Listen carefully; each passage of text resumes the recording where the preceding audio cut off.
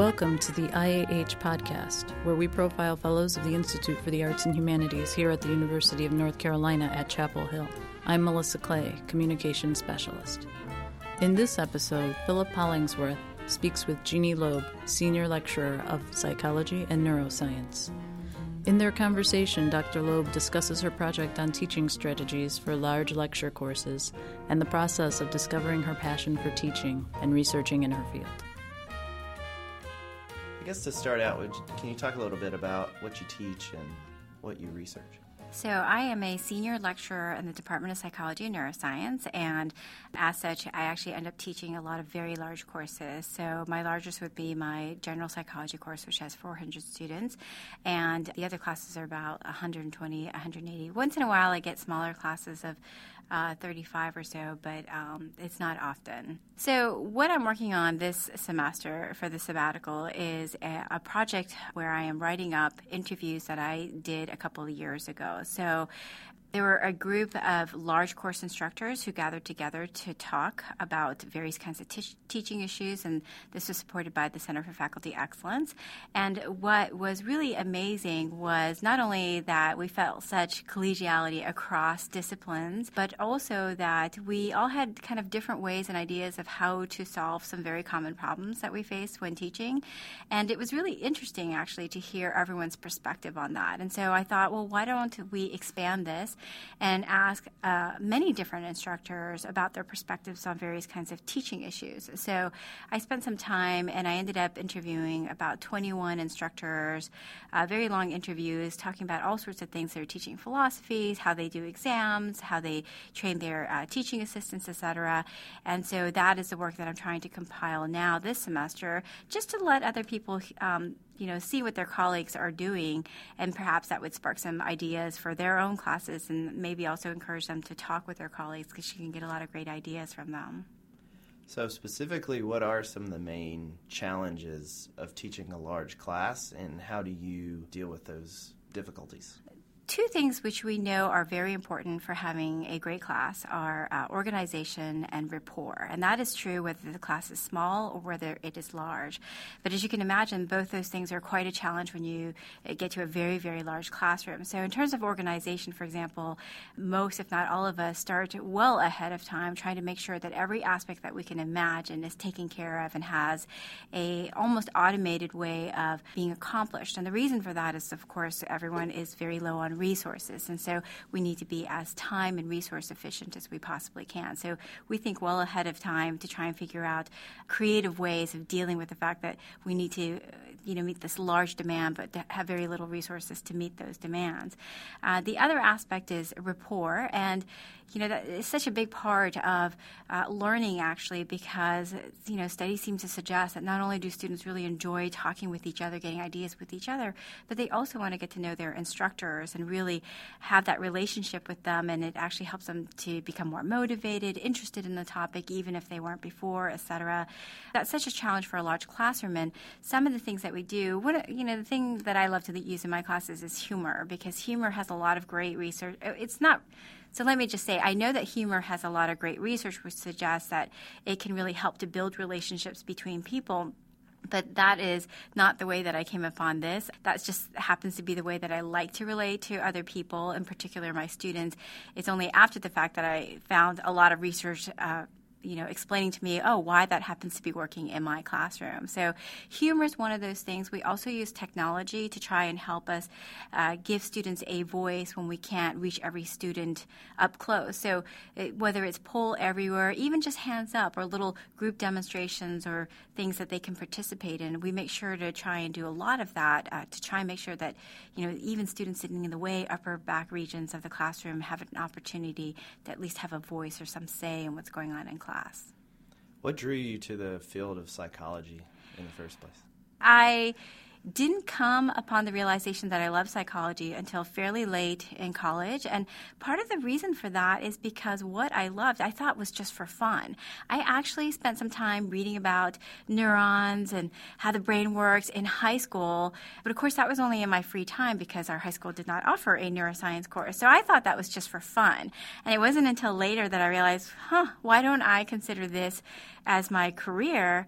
So that is why I went into psychology, because it has a behavioral neuroscience specialty. And it clearly was the right choice because I absolutely love my field. And that is despite the fact that my parents almost stereotypically gave me two options for careers. They said, you could be an attorney or a doctor. And I thought, okay, I'll do one of those. And then some kindly professor in college said, actually, why don't you consider looking at what kinds of classes you're taking and see what you're enjoying, because those things can actually lead you to a career that you might enjoy. So I took his advice, and I ended up with a career, as I said, that I love, but which my parents really had no idea what that was. They were just happy that I found some job. I have a special interest in students who are from populations which are struggling. So first-generation college students, transfer students, minority students, et cetera.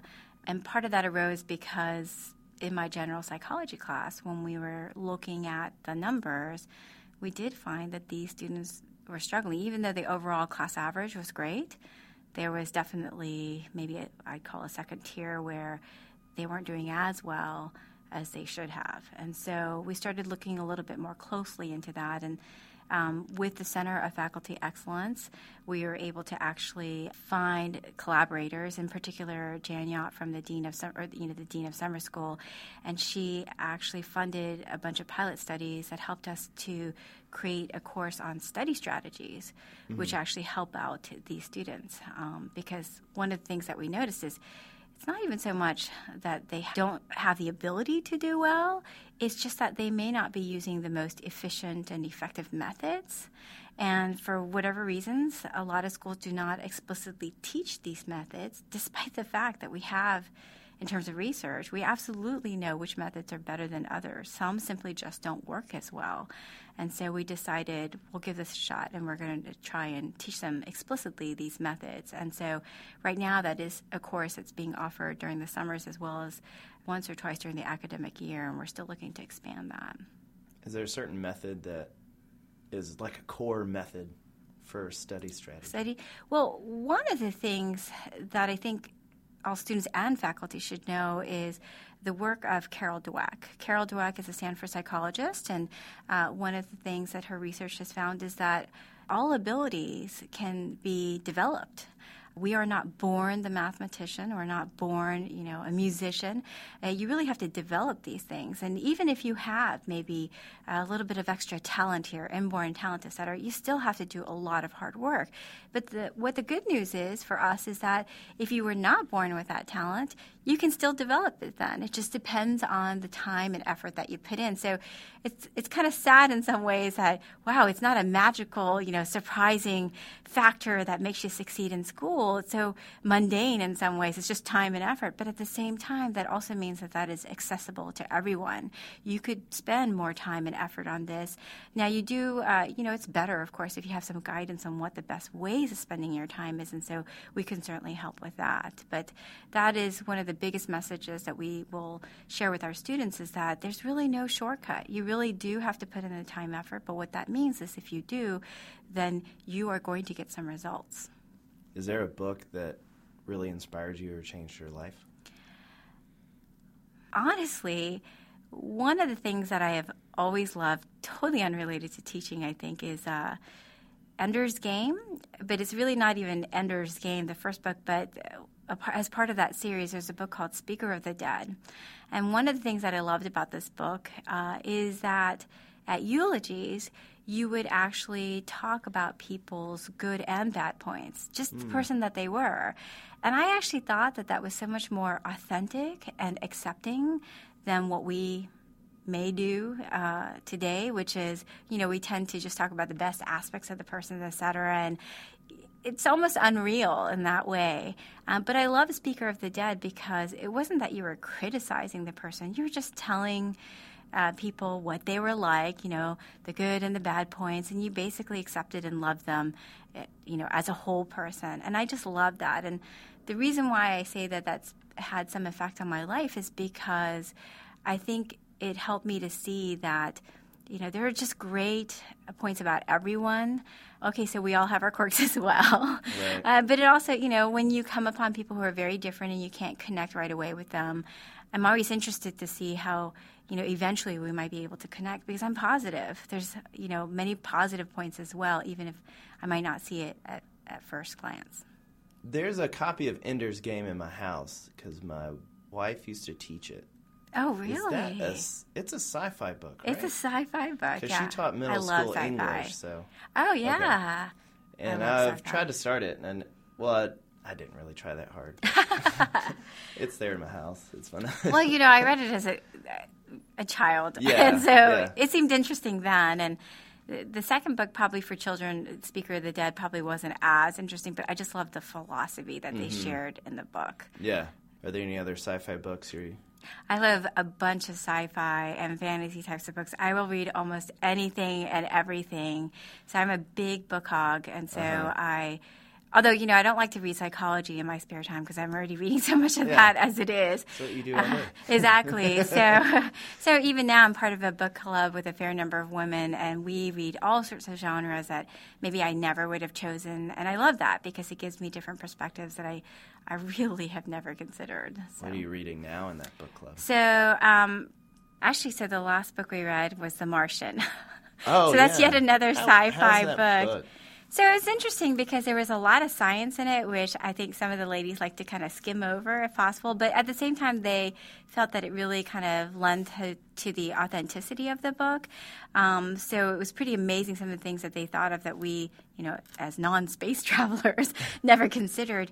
But we also just loved the style of the book. He has his main character has kind of a very sarcastic kind of a style, and apparently we're all cynics. We love that style, and we just thought it was interesting to get that two different perspectives, the science perspective and also just how he's relating as a lone individual stranded on on the moon. On Mars, actually. So he's stranded on Mars, and just talking about humanity as well, because we talked about compassion. Why is it that we seem to so feel for him and want to help him, whereas when we're having other kinds of movements across the country, whether it's Black Lives Matter or whether it's the piping issues that we're having right now, why is it that we don't immediately step up and try and do something immediately for those kinds of situations? And so we had some good conversation about what it must be that's drawing us to this lone individual. But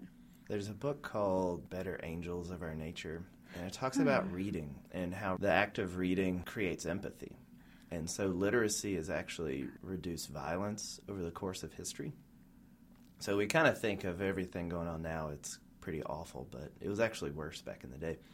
But the more literate humans have gotten, the less likely we are to commit these great acts of violence and genocide and things like that. So that might have something to do with it when you're reading this. I would totally believe it. You're in this person's head. Yes. You're hearing their story. Yes. So I think that has something to do with it. I would completely believe it. I just feel like it's a safe place to, as you say, step into someone's footsteps and or shoes. I think that we have more empathy when we interact with other people and really get to know them if we're not feeling threatened. And if we don't get that opportunity because we tend to, go into environments that we're more familiar with, then reading is a vicarious way of having those experiences and I would completely agree with you there. I think it really helps us to see perspectives that we might not have seen before. My husband and I just went to DPAC and saw Fun. Did you guys seen that show? I don't know if it's just called The Fun or The Fun Home is what it's called. And it was actually an autobiography of a woman coming to terms with her sexual orientation. And although my husband and I are both liberal, and so we are, of course, completely supportive of, whatever you want to be, you should be.